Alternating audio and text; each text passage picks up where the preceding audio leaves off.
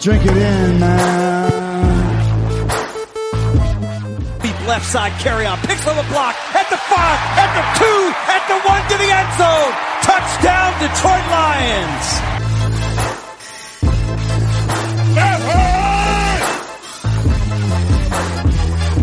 Drink it in, man.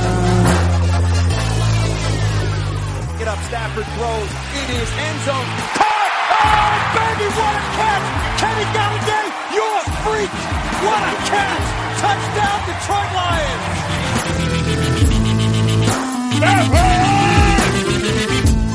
Cornbread!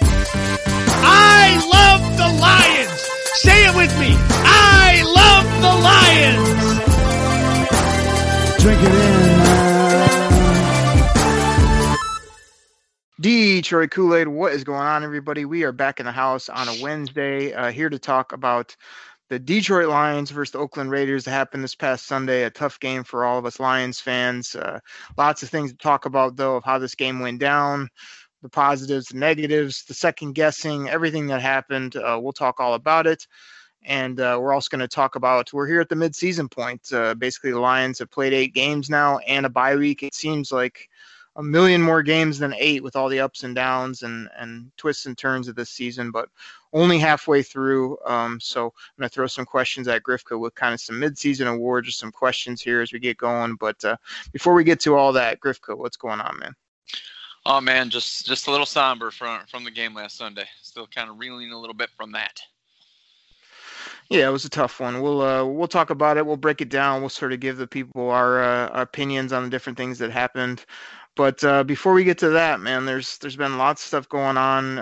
Again, not a ton of news and notes, but all this talk back and forth since the trade deadline has passed about what if, I think there was some more stuff that we didn't get to last show about, Devontae Freeman from the Atlanta Falcons possibly being a Detroit Lion. I believe that was for maybe a third-round pick or so. There was reports that came out that there were some discussions about Rashad Penny, but the Lions didn't want to give up more than a third, and the Seahawks were dead set on a second, I believe it was, to get him.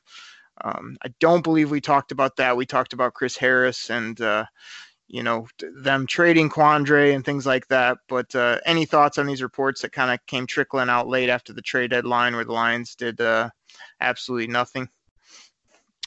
Yeah, I know with it seemed like more noise came out after watching the run game that the Lions had on Sunday. But it was just, once again, people, saying stuff, much of like, oh, Lions aren't willing to give up any collateral. They got enough draft picks. They want to get pushed over the top. Just the same chatter it's like we always hear. I mean, I don't know if I'd want to give up a second round for Penny either. I understand that. And then was it the Drake one that went, the Cardinals? I guess that one's a little more because what they gave up, the Cardinals only gave up a 5th rounder for him, and a 6th. Sorry. Yeah, 6th that maybe can become a 5th, but like I say, that was a really low price for just to get you basically just need a body in there, like I don't see what the point was of nickel and diamond on that one. But, the Penny was a high price tag, but, they need something. Like we had that big argument back in the day. You were so high on Ty Johnson, and I just acted like he was a bottom of the roster, bottom of the depth chart running back type of guy with maybe a little upside speed. And here he is at the top of the depth chart and hasn't done anything, but he hasn't really even been given great opportunities in the pass game or the run game. So I have no clue what they're doing unless Bob Quinn just thinks, I just get by with anybody because, he's got a mishmash back there. It's not... I don't get it. So, yeah, they I don't know why they wouldn't give a 6 for Kenyon Drake. That was odd to me.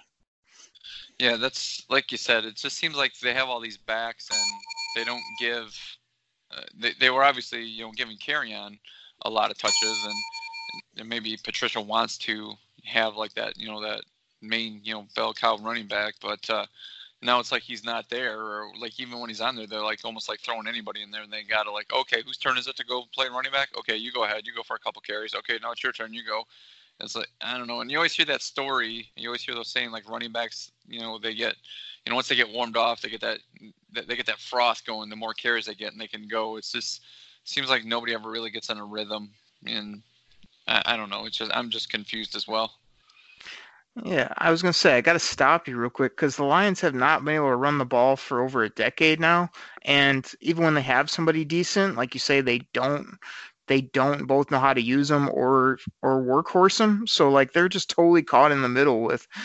Not only do they not have a workhorse, which we're finding out that Kerryon, even if he has some burst and ability, it's kind of like he's probably not that workhorse guy. And even when he was healthy, they didn't really use him that way. They just kind of gave him, oh, hey, here's 15 carries, and we'll mix a few other people in. So I just have no idea what they're doing. And like the only teams that get away with no running backs are the teams that just sling it all day, or the teams that have been doing it for years where they can just plug in anybody because of their offensive line or because, of their scheme and just run the football. And we're the complete opposite of that. Like, it doesn't matter who we draft on the offensive line, we can't run. It doesn't matter what scheme we have, we can't run. So why would we think all of a sudden in 2019 when Kerryon goes down, oh, we'll just piece it together with a 6th-round rookie and a bunch of other people off the scrap heap? Like, people were like, I heard somebody go, oh, they did okay on Sunday in the run game. I'm like, they did, because they ended up with like another high carry guy of like 20 to 30 yards. I mean, I don't know what we're watching other than, like you've said, it's all on Stafford, but like it's crazy to me. So real quick on that, they did bring in Jay Ajayi for a workout, and Bo Scarborough. So Ajayi is like a name, but he's obviously been out of the league. I think he lives over in London or something.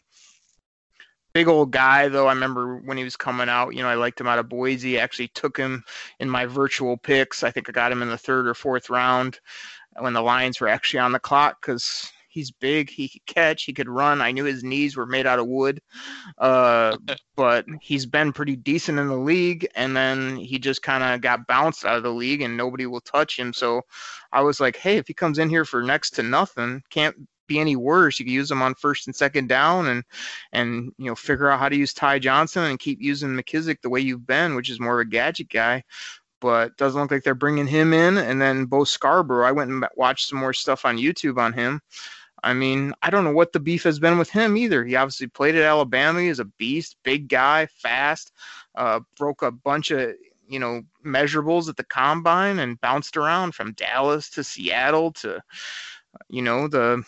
the bowling alley, as we'd say here on the show. I mean, I don't know why you wouldn't just say, hey, Bo Scarborough, here's the league nothing minimum, or even just barely like a tryout type offer. Get your butt in here. We're going to run you 10 times a game.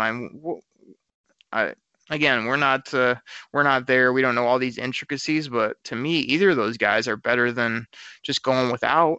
Especially if you still don't know how to use Ty Johnson. Like, hey, here's a thought: pitch it to him, throw it to him in space, throw him some screens. Like, let him use his speed. Don't run him up the middle in a cloud of dust every 8 to 10 times a game. Oh, yeah. Right, and we can talk about that during the game, especially when it comes to the last play, and we can discuss that. And we're having a Scarborough or Jay Ajayi or something like that could have made the difference in that situation. But we'll talk about that when we cover the game, because I don't want to harp on that now, because I know we're going to obviously get to that when we critique this game coming up. Yeah. Last thing I'll say on it, man, if I got to pick between the two, just give me Bo Scarborough, because I don't know if he's got any juice. He's still young. He's big. He's basically like Jay Ajayi's size, and he's faster, and he's way younger. And I mean, just give him a look. Bring him in here, put a jersey on him, and get him out there. Get him up to speed and see what he can do. Same with Paul Perkins. Like, they've given him like maybe 5 total carries. I mean, some of my buddies like, oh, you said you like Paul Perkins. I'm like, I kind of do. The guy's got like 3 carries. I mean, what do you want from him? Like, how's he going to even show it to you? So anyway, hopefully that gets straight. But that's kind of the news and notes, the trades that came out, as well as just this issue at running back. Grifka, before we head to our first break, do you want to talk about some mid-season type stuff? And again, I always have to remind you, this is the Detroit Kool-Aid cast. I'm trying to serve up that Detroit Kool-Aid to the people. Drink it in, man. So I'm going to go positive. I got to get some twist your arm to make you think about what positive has happened this season, because we'll get to it later, but everybody knows that you quit on Twitter and that you hate the team. Yeah, hate's a pretty strong word. But I think the biggest positive, really, and it's one of those things that, I don't know, I don't want to say scares me per se. I guess that's lack of a better term at this point. The positive is really what Matt Stafford has done. I mean, it's one of those things that I know we were kind of questioning it earlier, before the season. Has he kind of hit his wall? He's on the downside of his career. He's been around here. He's taken a lot of beatings. Darrell Bevell's come in and seems to really have rejuvenated his career. The biggest thing, that, like I said, that scares me, or I guess worries me, is that, as other teams adjust to, Bevell's playbook, realize what they do, kind of maybe, towards his tendencies, once again, it's like we always talk about Stafford's window closing. It could be getting to that point. Maybe next year, is it going to expect maybe another, carbon copy of this year? It might not happen because teams will scheme up different things against them. So it seems like we're just, kind of wasting a great year out of Matt Stafford. And really, it seems like this is his most productive year that he's had. And as long as I can remember, where he looks effective, he's not turning the ball over. He's not gunslinging in areas. I know we had that pick in the Raiders game, but still, he seems to be, going deep. We're always talking unleash the arm. He's doing that. I mean, deep balls, it's really nice to see. And that's probably my biggest positive, considering we were questioning what this offense might look like early in the year or before the season started.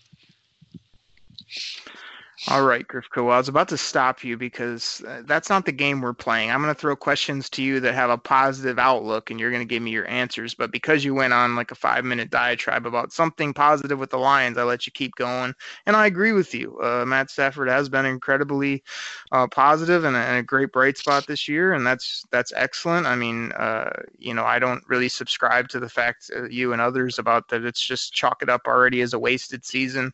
Again, we've played 8 football games. Last time I checked, there's 16 football games in a season, and he's playing great. There's some holes around him as well as on defense, but he's got the 2 top receivers in the game from a touchdown perspective. So let's go back to where we were, Grifka. Mid-season awards and questions for you with a positive spin from Oakry. So Grifka, your best surprise of the 2019 season here at the midpoint for the Lions, whether it be a player, just something going on that you've seen with our favorite football team. Best surprise, I guess player-wise, it would be Tracy Walker. I really like what he's turned into. I mean, it's his injury. I think it did affect the team, some last game. But really, he's done a lot more than I thought he would. I know we were talking that we were hoping he would take a step forward, wondering what his plan for this team, what they had planned for him, but he's really impressed me. It's going to be Tracy Walker. Grifka, it doesn't happen often on the show, but if this is Family Feud, that is incredible. That's what I have as well. Tracy Walker is the best surprise, an absolute dog on defense, both with his play, his mentality, his 18-foot arms that are just waggling all over the field. And I think we got ourselves a nasty, nasty safety that can cover, that can come down and get after tight ends. And I'm really pumped to have him, especially looking at the asset, another 3rd-round pick that a lot of people hated, me included, didn't know a ton about Tracy or didn't have him at top of my radar at that point. And here he is in basically coming into his own, I would say, and looking like kind of a cornerstone piece that we can build around. I mean, don't want to get too far ahead of myself, but you can kind of just watch this guy and sort of see that he should be an impactful piece for that defense. So we agree on the best surprise. Grifka, keeping it positive. Drink it in, man. The best play of the year so far.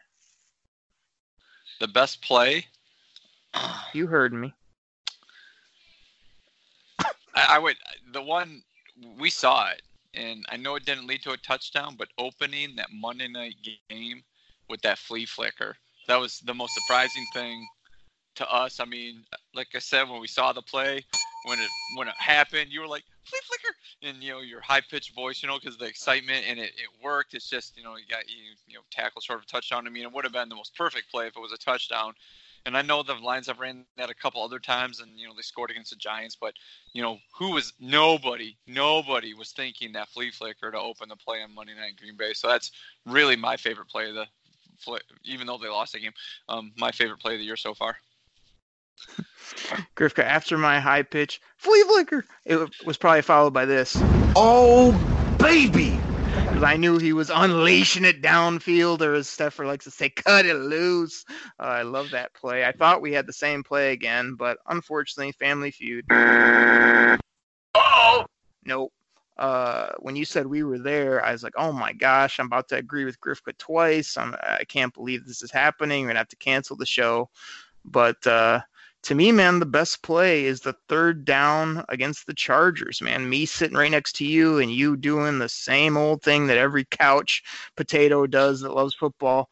Oh, God, just run it, Okrie. Take the timeouts away and try to hold on. And I said, nope, this is where you're at home. What was it, game 2 of the season? You go for it on third there and get the first down and end the football game. And when they did, I just felt like that was the first time in a while where I felt like they went for it. I felt like they put the dagger in somebody and they weren't scared. And that's what I wanted to see consistently and throughout the season. So that was my play of the year, the third down play action pass, Jesse James versus the LA Chargers. Me and you in the seats, me going nuts. You were crying and then you were going nuts with me. Big W as we head out of Ford Field. So that was my play of the year so far. Hopefully more to come. Grifka, your top rookie so far. Make sure you think about this, please, before you answer. I'm thinking. Cornbread! Thinking. I right now, I think you could pretty much all throw them all in a basket and pull them all out. And each one, I guess of the top 3 or picks have had their highs and lows. But, I mean, Hawkinson's had his best game since his last game. Tavai looks good and, sticking people at some points, but there's points where he looks kind of lost on the field. In Harris, there's points where he looks really good on special teams, coverage here and there, but he does still get burned a little bit. Oh, gosh. I guess if you're forcing me to answer, I guess I'd have to go with Hawkinson simply because he had that first game. He's going to live off that. Woo! What was that? We missed your incredible analysis at the end because Rod Allen was excited that you love tight ends. I said he's going to live off that first game for a while, so he's had a couple other 50-yard games, and he, every once in a while he has some good blocks, and every once in a while, he's a rookie, so he gets beat. That's what happens, but I think what he's done is shown a little more than either Tavai or Harris or. Grifka, let me get in there. Let me get in there before you put the people to sleep. Come on now. I'm we not all know. Excited about our rookie, so. Yeah, we can tell you. I play the cricket sound effect, but everybody is exiting the show while you depress everybody. Let me talk to the people here. Let me talk to the Kool-Aid drinkers. First of all, I put a little poll out on Twitter late last week. I was like, I'm really curious what you guys think of Jelani Tavai because I just didn't know where people were on this guy. He's kind of had some moments. He hasn't, he's been hit or miss. And I was really surprised. Like there was a few people that thought he's been excellent. I think 75 to 80% thought he's been above average. And there was probably only like 20% that feel like he's either been below average or below expectations. So that kind of surprised me. I thought there would be more people with below expectations just because, if you're not blowing the world away, especially as that kind of a second rounder, people tend to sour on you quickly. I fall in that above expectations, but not excellent. You can see that if he gets some more seasoning, he could really be a solid player. Now you have to figure out how to use him a little bit more. I mean, is he a middle linebacker? Is he just a thumper on first and second down? Are there other ways you can use him? Because really he's kind of just been a run stuffer from my opinion, but you've seen him in the backfield a few times, this, that, and the other. So Tavai was up there for me, but unfortunately, we're going to have to, I guess fortunately, we'll have to agree on this one. because everybody knows it's TJ Hawkinson. Now, I was telling the Big Hughes just the other day, I said, like, where are you at on Hawkinson? Because for me, like, obviously I support the pick. I think he's a meat and potatoes, good football player. But here, halfway through the season, I mean, his numbers are a bit lower than I want. He's dropped a few touchdowns that have really frustrated me. And the thing that I really brought out to Hughes, and I said, really all he's done is get what's been there for him. Like every pass you go back and watch pretty much, other than a few where he's made contested catches, he's either wide open on crossers or he's sitting there, on the sideline open, catches it. And yeah, he's turned some upfield, and that's been nice to see. Wow, we have a tight end that can catch, and once he catches it, he can actually get up and go rather than Mebron, which would catch it, try to hurdle a guy, or just fall out of bounds, 2 yards in front of him.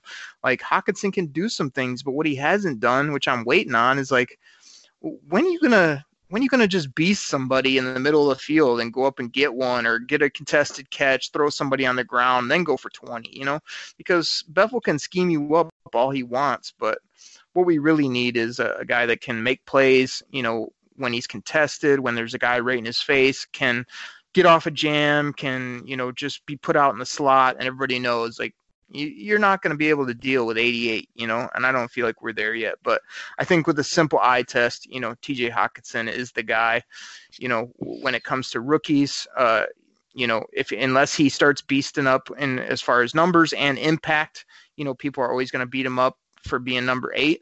But they got to use him better too. Not only he got to be a little bit better, but they've got to feature the guy. They've got to get more out of him. And some of that comes to just saying, hey, we're just going to put you out here in the slot or on the end of the line, and you just get open and we're coming to you, 6, 8, 10 times a game. And then he'll make the type of impact that he should with that type of draft pick. So TJ Hawkinson, we're on the same page. I just got a couple more, Rivka. Your top free agent so far halfway through. See, top free agent for the team so far. I know some people are going to probably want me to say Flowers or Coleman because that's who they spend a lot of money on. Do you think anybody out there thinks you're going to say Flowers, Griffey? You hated the guy since game 2. He's starting to play a little better. Oh, wow. Imagine that. I mean, you better, would have cut him already. Coleman just got beasted by Hunter Renfrow. A slow white guy on Sunday. So that really kind of makes me sour on him. One or two plays, you just gotta. He just sucks, right? Mike Daniels has been pretty effective riding pine with his foot injury. So, I'm sorry that they got hurt. I mean, what a terrible thing. That never happened in football. Just hold that against them his whole life. So I get I will go with because he's been playing better, and even though those hands to the face calls in Green Bay were garbage, I'll have to go with Flowers. Grifka, are you honestly going to do that on the show? Like you've ragged this guy, and now he starts making a couple plays, and now he's your top free agent signing so far. Really?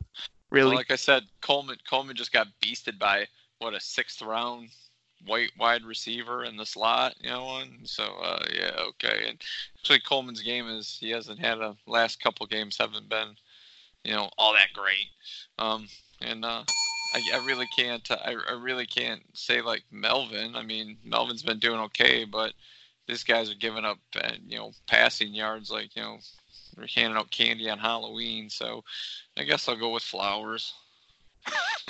Oh man, everybody out there is just laughing at you for that. But Trey Flowers, as I said on the show, I mean, oh my gosh, he played 6, 5, 3 games, and everybody was burning his jersey, like, hold on, and here he comes, hustle plays, getting after the quarterback, getting a little bit healthier. Like, Trey Flowers is going to be fine. He'll be a solid piece. Will he ever be a 10, 5, well, not 10. Is he ever going to be an upper echelon sack guy?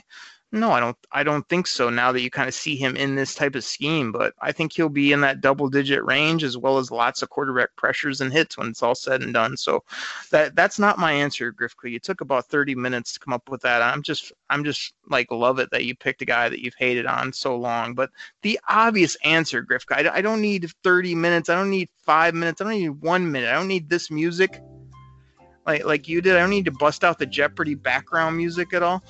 Like, the obvious answer, Grifka, is Danny Amendola has been the best free agent signing. This guy, I said on Twitter the other day, me and I think it was Logan were talking. He put something out and about the trade, Golden Tate, I think, made that catch on Monday Night Football. He put something out, and I said, Danny Amendola is our new GT. I mean, he's in the slot. He makes plays. He runs after catch. They scheme him open.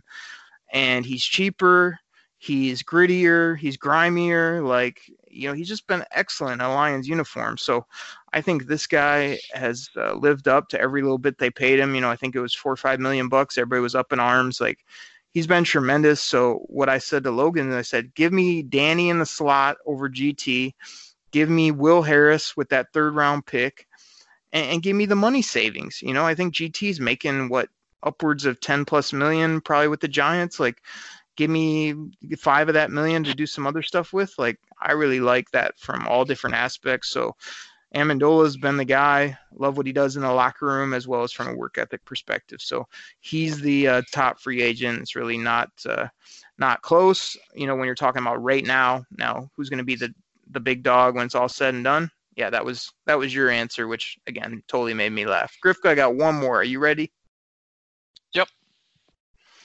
All right, hold on. I'm queuing up this Jeopardy music just in case you take another hour. Grifka, the best storyline, the best topic, the best thing that you've enjoyed. Again, don't go negative on us. The best thing you've enjoyed through the first half of the season with the Detroit Lions.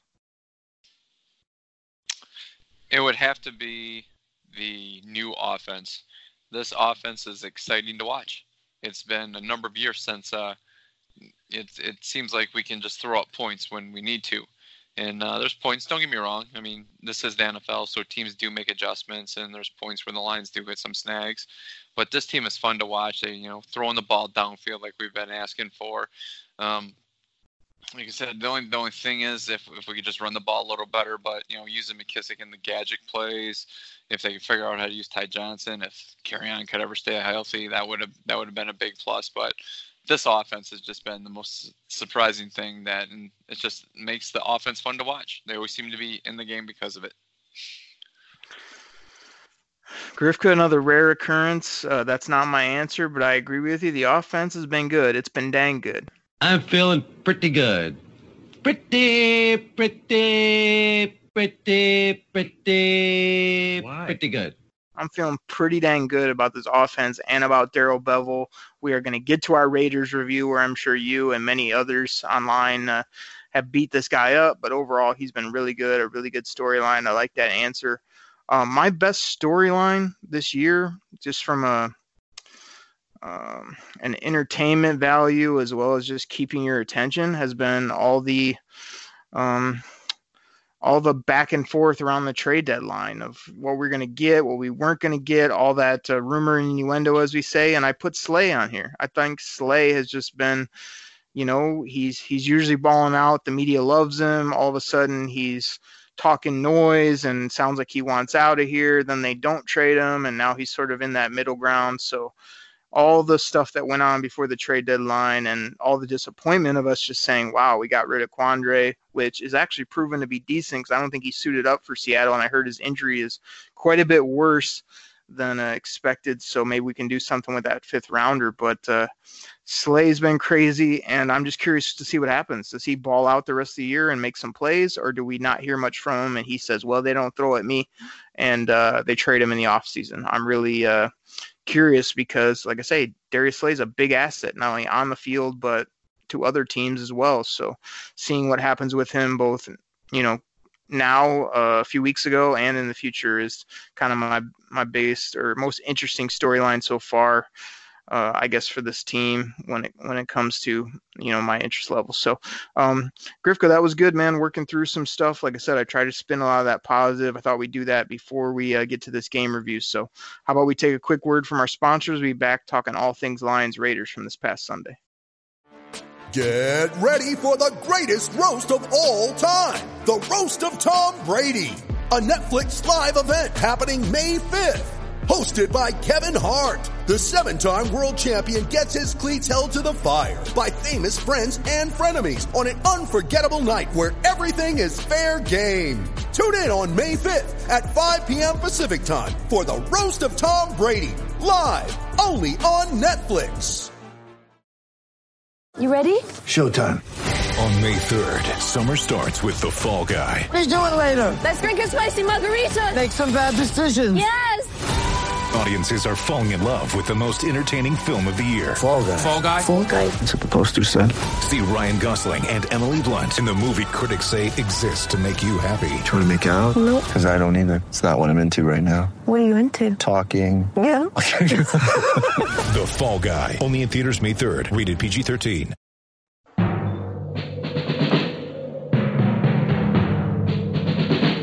The autumn wind is a pirate, blustering in from sea. With a rollicking song he sweeps along, swaggering boisterously. His face is weather-beaten. He wears a hooded sash, with a silver hat about his head, and a bristling black mustache. He growls as he storms the country, a villain big and bold. And the trees all shake and quiver and quake as he robs them of their gold. The autumn wind is a raider, pillaging just for fun. He'll knock you round and upside down and laugh when he's conquered and won. Grifka, we are back after the break. I'm sure there's a sly smile on your face for me playing that intro. You predicted the Lions would lose to the Raiders. You admitted your man love for the Raiders last week. You said this was one of the greatest songs of all time. I don't know that many Lions fans think it's that great after that game, as well as having to hear it 10 times in the background throughout that football game. But here we are, Grifka, a loss to the Oakland Raiders. We're going to talk all about it. Any initial thoughts before we get into it? You have your Raiders jersey on. No, I don't have a Raiders jersey. I used to have a Raiders t-shirt, though, when I was in high school. I will admit to that. I did have a Raiders t-shirt. It was black and had the silver symbol right on it. Love that. I didn't like it at the time, but now, looking back, it was pretty sweet when the Pistons rocked the black and silver Raiders gear back in the bad boy days. I know there's still some of that merch out there, and that was pretty cool. But that's my only little half love for the Oakland Raiders. All right, go ahead. So yeah, my thoughts on the game. We can go more in depth, but they seem to play to their competition on that game, and very disappointing that they weren't able to come out of Oakland with a W. Grifka, I'm going to tell you why this game was not something to totally freak out about.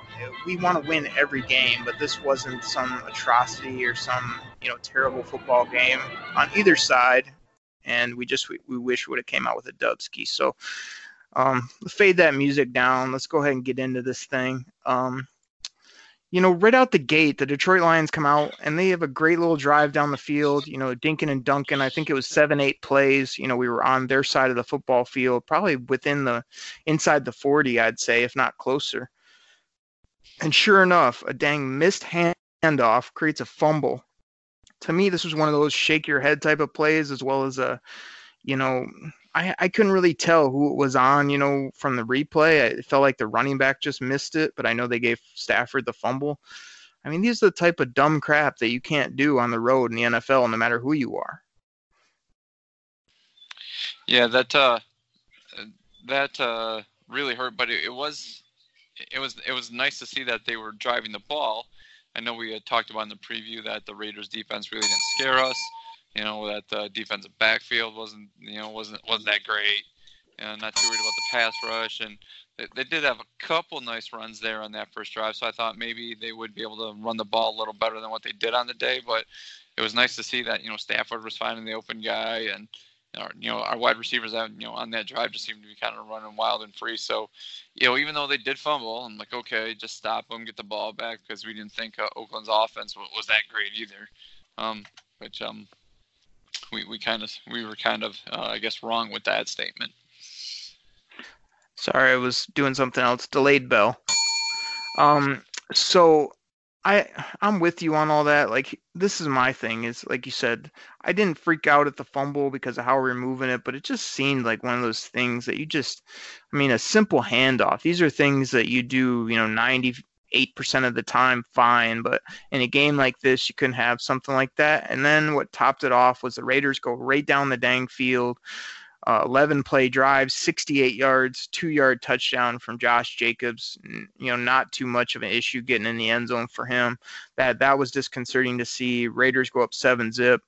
But what I liked, again, I'll throw this to you. Again, the Lions come right back out on a 9-play, 75-yard drive, bing, bam, boom, down the field in less than 4 minutes. 2-yard touchdown, really nice throw to the back part of the end zone. Great leaping catch by Marvin Jones. 7-7 before you can blink and before we end the first quarter. So I like the answer again by the Lions.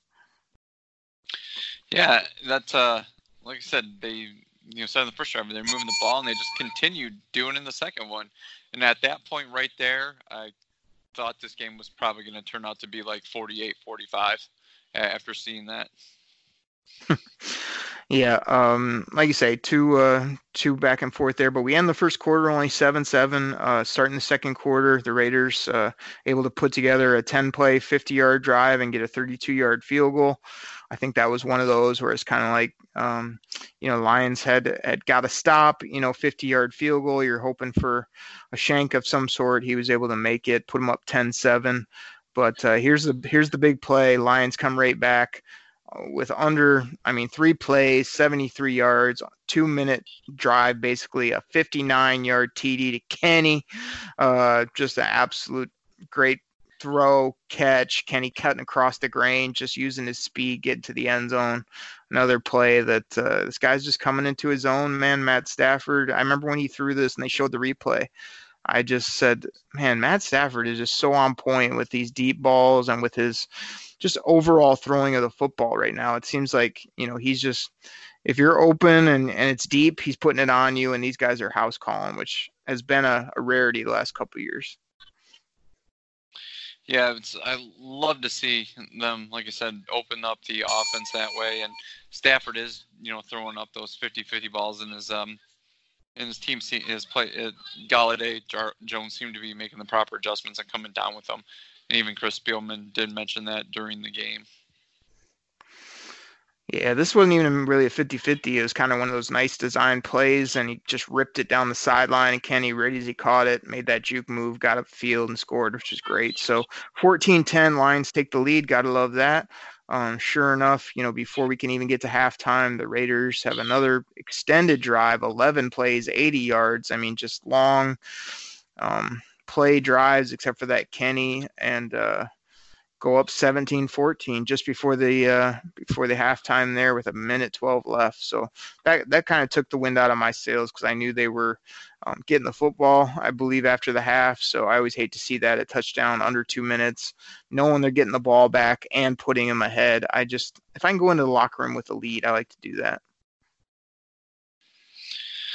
Yeah, like you said, because Oakland was getting the ball in the first half and they seemed to be moving the ball pretty good, I got a little worried right there. I'm just like, oh, jeez.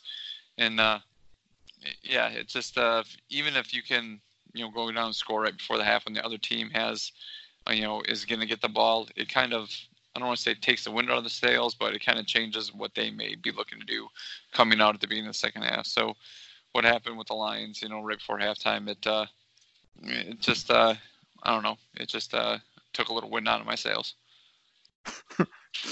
17-14, Raiders at the break. They come out of the break, get the football. Lions do get a stop, get them to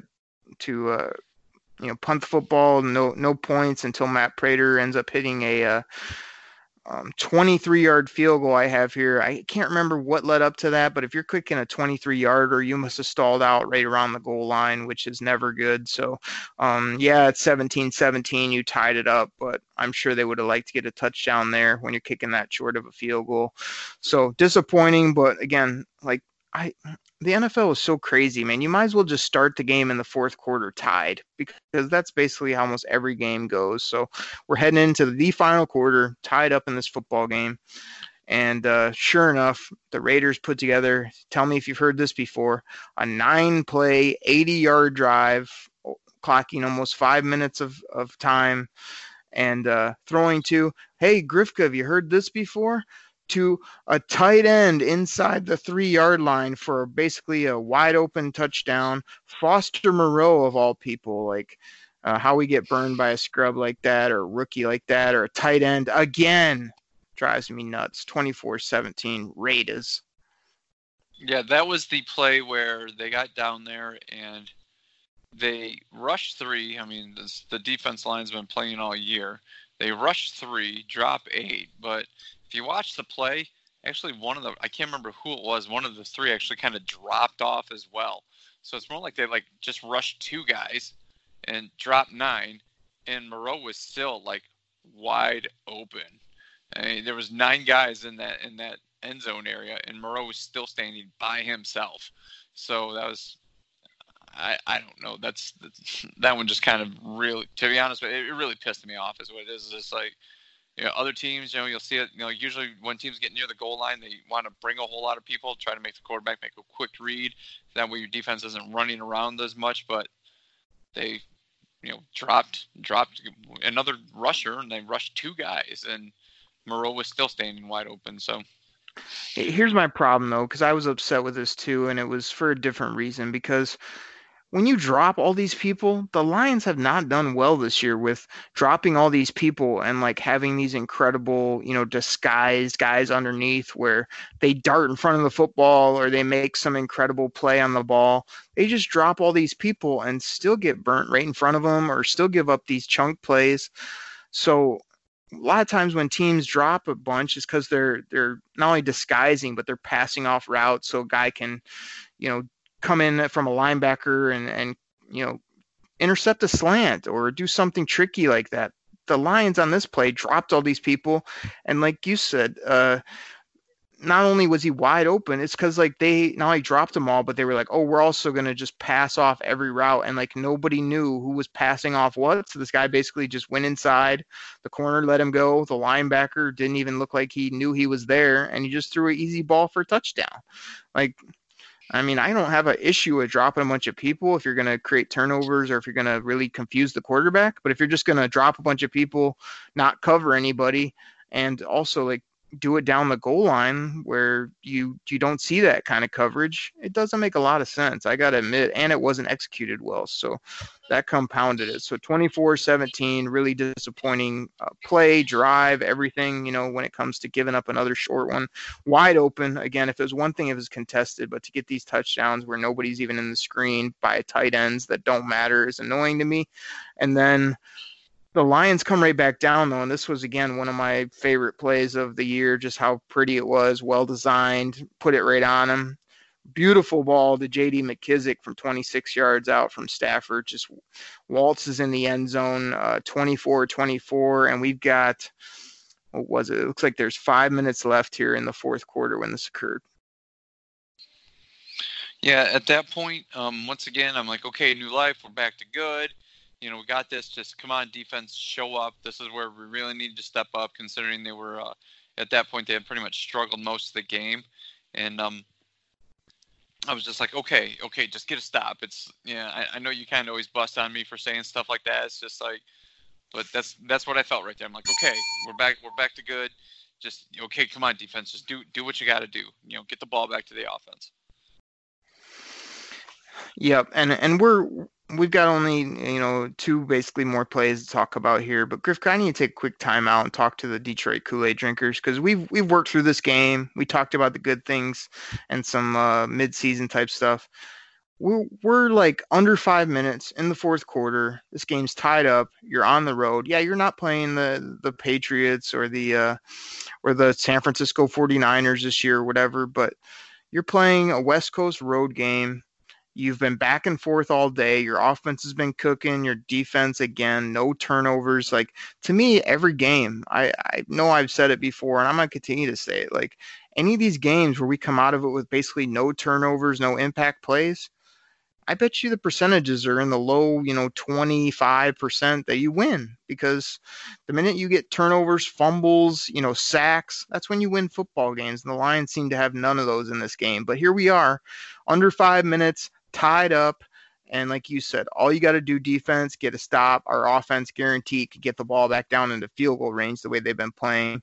Sure enough, they give up a 7-play, 75-yard drive. And here's what chaps me, Grifka. 3rd and 9. Not even like a short third down. I mean, I think this was inside the or just outside the 10 maybe, where they could get a first down maybe at the 2 or something. So basically it's a 3rd and goal from outside the 10. And you let Derek Carr run around, you barely miss a few tackles, whatever it is, you let him just scamper out. I'm just thinking, okay, he's about to throw it away. He just runs around, does the old Aaron Rodgers, waits till he gets right to the sideline, boom, throws just a BB in there to Hunter Renfrow, as you said earlier, who it just didn't even have much, resistance. It just felt like an easy touchdown. When this is a play, not only should you have brought the house and made him not only get rid of it quick, but penned him in, but then you let him get out, just have a nice waltz in the park, and then throw an easy touchdown to a slow white receiver, as you said, that is a rookie that should not be open like that tight in the goal line. Man, this play pissed me off. And, again, I got to say, okay, well, here we go. Stafford, you got a minute and a couple timeouts. Like, let's see you do some things. I mean, how many times do I got to say that? It's getting annoying, and I think it's getting annoying because the last few times I've said it, it hasn't turned out in the end. Yeah, I remember it always seemed like that years ago. I mean, Stafford had that one year he was always like coming back and, snatching, victories from the jaws of defeat. But, early on in his career, it seemed like when the Lions needed him to do that, it was one of those things where, like you said, it was 4 quick downs and out, or you'd be like get it halfway down the field and they throw an interception. But it seems like of late, though, they're moving the ball pretty good. And then when they need that one last key play, it just doesn't happen. And it's just pretty much what happened there. It's like, once again, for all the talk, they're always trying to take as much pressure off Stafford as possible. It seems like he's still the man that has to, once again, try to come in, riding on the white horse and save the day. Yeah. Real quick, my thing is I'll text like Hughes, Chop, some of my other buddies and say like you said, they always say, oh, Stafford just, comes up a little short. I consistently keep saying, defense, get me one stop, make one play on 3rd down. And like the last handful of games, it's just been, they don't get it. They maybe get a penalty. I mean, again, the refs kill me every week, but this felt like, again, like all you really had to do was make a play there and keep them to a field goal on that 3rd down. We go down, as we're going to talk about, and would easily kick a field goal, if not score a touchdown and win it. So anyway, I know we're going a bit longer, so let's get to it. This should have probably been the first thing we talked about. The Lions drive all the way down, beautiful throws. We got one pass interference, which helped us, but it was blatant. It was blatant contact. Stafford threw one in where I think it was Logan Thomas got to the 1. Unfortunately, for some reason, he couldn't stretch it out, or the 1. We're scrambling around. I'm thinking like they really didn't look like they had anything figured out. And the stupid Oakland Raiders take a timeout. I'm thinking, oh, thank you. Like, now we'll go ahead and draw something up nice, or even, just put our receivers out wide. And I think they had Nevin Lawson in the game at that point. He was getting roasted and toasted. So whoever he's guarding, just throw it to them. That'd be an easy touchdown.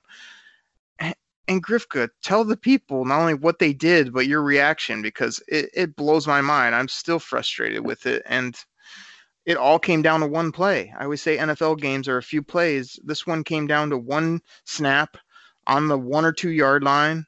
Our team can either tie it, or I told Hughes before the drive, I said, okay, what are you going to do? Are you going to kick it or go for 2? And he's like, oh, kick it. And I'm like, Hughes, I'm winning this game after we score a touchdown. I'm not putting that defense back out on the field right now. I'm going to win it with a 2-point conversion. And talk about this play that they drew up on 4th and nothing to tie up the ball game or win it. I don't understand. I find the soundbite. When they lined up and what they lined up, and this leads me back to what we were talking about, not having that, that big back, anybody like that can say like, okay, we're at the 1. There's a chance here we're gonna hand it off to our horse and he's just gonna plow through and score a touchdown from the 1. They don't have that, and so when they lined up, I'm thinking to myself, what are you doing? What the hell are you doing? Exactly, because even the Raiders had to realize this. Just like, oh, we're going to run it in. They got to be going, who are you going to hand it to? I mean, you barely move the ball running all day, and now you're going to try to trick us with no big back there, but you're going to line up, oh, we got a heavy set. We're going to do this. And note to Darrell Bevell. What the hell are you doing? Exactly. Oh, yeah. If you watch the play, you've probably watched this play 100 times. Watch that. Even like the linebackers don't bite on anything. The end, if they got to be thinking flare pass out of the backfield, because the end doesn't even come in or doesn't crash down. He's watching the running back in the backfield just in case if the guy flares out into the flat. So that's going to be guarded. When Logan Thomas comes off the line, he's guarded instantaneously. So even the Raiders, there was no way fooling them because they had to realize there's no back that you have back that you're going to hand off to, and you haven't had success running the ball up the middle all game. So, when I saw the lineup, I thought to myself, what are you doing? What the hell are you doing? And we saw what it turned out. To be. But even before the play lined up, I'm going to agree with you on this. I'm thinking to myself, you got to go for 2 because you haven't stopped them, and they're just going to march down the field. I mean, yeah, they stopped them a couple times, there in the 4th quarter where they got punts, but there's no way you had to be thinking to yourself, considering they just went down before that and scored, thinking to yourself, oh, okay, yeah, we'll be able to come up with a stop. You have to go for 2 there, but just if you didn't go down, break down that play like I just did, you watch it, everybody's going to be guarded no matter what, because the Raiders knew they didn't have the offensive line that had was running all game, or they didn't have a big back in there to plow it in from the 1. So that's just a noggin scratch of a play call. And for all those people out there that are blaming Matt Stafford for this loss, come on, man. There's been plenty of times he's it's just it makes you like, gosh, what are you thinking? What are you doing? But this one's nowhere near on Stafford. This one's nowhere near on Stafford. This one's all on that defense that's just giving up yards, and like it's a 7-on-7, high school 7-on-7 game at the Elite 11 or something. So, Grifka, I'll keep it short because you did the opposite of that. Like when they come out and there's that shot on Fox of Kenny and Marvin going to the sideline. I mean, what do you think was going through Lions fans' heads? I mean, I think it was. I think you played it like 4 or 5 times already. Yeah, I think I was trying to get to it there. I mean, it's pretty obvious. Everybody at home is going, what the hell are you doing?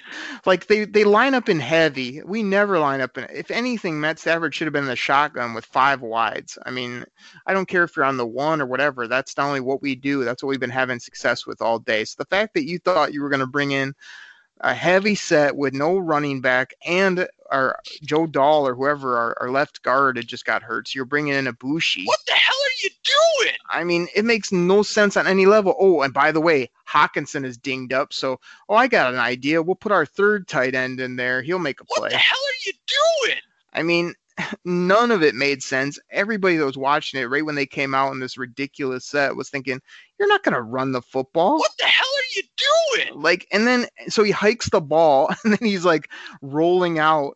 And like the minute he rolled out, of course, for some reason he had somebody in his face. How do you have a heavy set with like 8 linemen in and right off the crack of the bat, someone's right in our quarterback's face? I mean, really? What the hell are you doing? And then Matt Stafford just flicks it up like it's a play in the second quarter, I'll just flick it sidearm and just hope that somebody comes down with it. I mean, come on, 9. What the hell are you doing? Then we got Logan Thomas back there trying to make a play. I mean, what does he have, like 3 catches on the whole year? Oh, he's tall. He's 6'6". Okay, so is everybody else on our team, basically. I thought the guy got mugged. Do I think I get a call from the referee? Of course not, because I got to ask this question every week in the NFL. What the hell are you doing? It made no sense on every level, and I thought there should have been a PI. There wasn't. Logan Thomas, of course, didn't make the catch. That's not surprising. Nobody in their right mind is blaming Matt Stafford for this game. The guy was 406 yards, 3 touchdowns. We didn't talk about his pick. Okay, that wasn't great, but did you see the play the guy made? He was horizontal and basically went Odell with it and caught it with one hand. The only reason we're in this game is Matt Stafford, Kenny, and Marvin. And you not only let Josh Jacobs go for 120 and 2 tutties, but you let Derek Carr go for 289 and 2 scores. Like, that's going to get you beat on most weeks, man. But to call this play, all they had to do was dial up something regular. Or if they don't call the timeout, I think it was Kenny down at the bottom left, I'd have just said, set hut, and just thrown it to him either on a dart back shoulder or just jump ball, and it would have been a guaranteed touchdown the way the guy's playing and in that type of scenario. But they don't. They overthink it. They lose the game on one play. But like I said, it came down to one play. Had they scored here and maybe went for 2, everybody's talking a different tune. So don't go out, you or anybody on Twitter or anybody Lions fan, and act like we got trounced by the Oakland Raiders and, we didn't play a good game. It was basically came down to that play. Yeah, that play sucked. This is like when I bag on you a little bit, Grifka, because like it's not that I'm all butterflies and rainbows. It's that like I'll call it like right from the word go. I don't think I put anything out right away because like I get frustrated on game day, but I said the next day, it's not like I'm going to say, oh, great play call, Daryl, but that made a lot of sense. No, I'm going to call that out. I'm going to call out other little things, but I'm also going to look at this game as a whole and say, wow, if you make that play and either you kick it and win an OT or you win it right there at the 2-point, Detroit's on fire, as a city saying, oh, here we go. We're rolling. So I'm not going to flip out the other way because of one play and say the season's over or say we're an awful football team. We've got a lot of things to clean up on the defensive side of the ball. We got some scheme issues we got to handle when it comes to blitzing, taking care of people. But 8 football games left. You take them one at a time and go do it. You don't start looking at the draft. You don't start saying, oh, this team is going to win, 5 games this year. It didn't feel like that to me. It was a gut punch. It was another loss at the buzzer, which has killed me the last few years when we have these. I mean, it seems like we have more than most teams when it comes down to the final play or some BS play that happens in the game that feels like it costs us a win.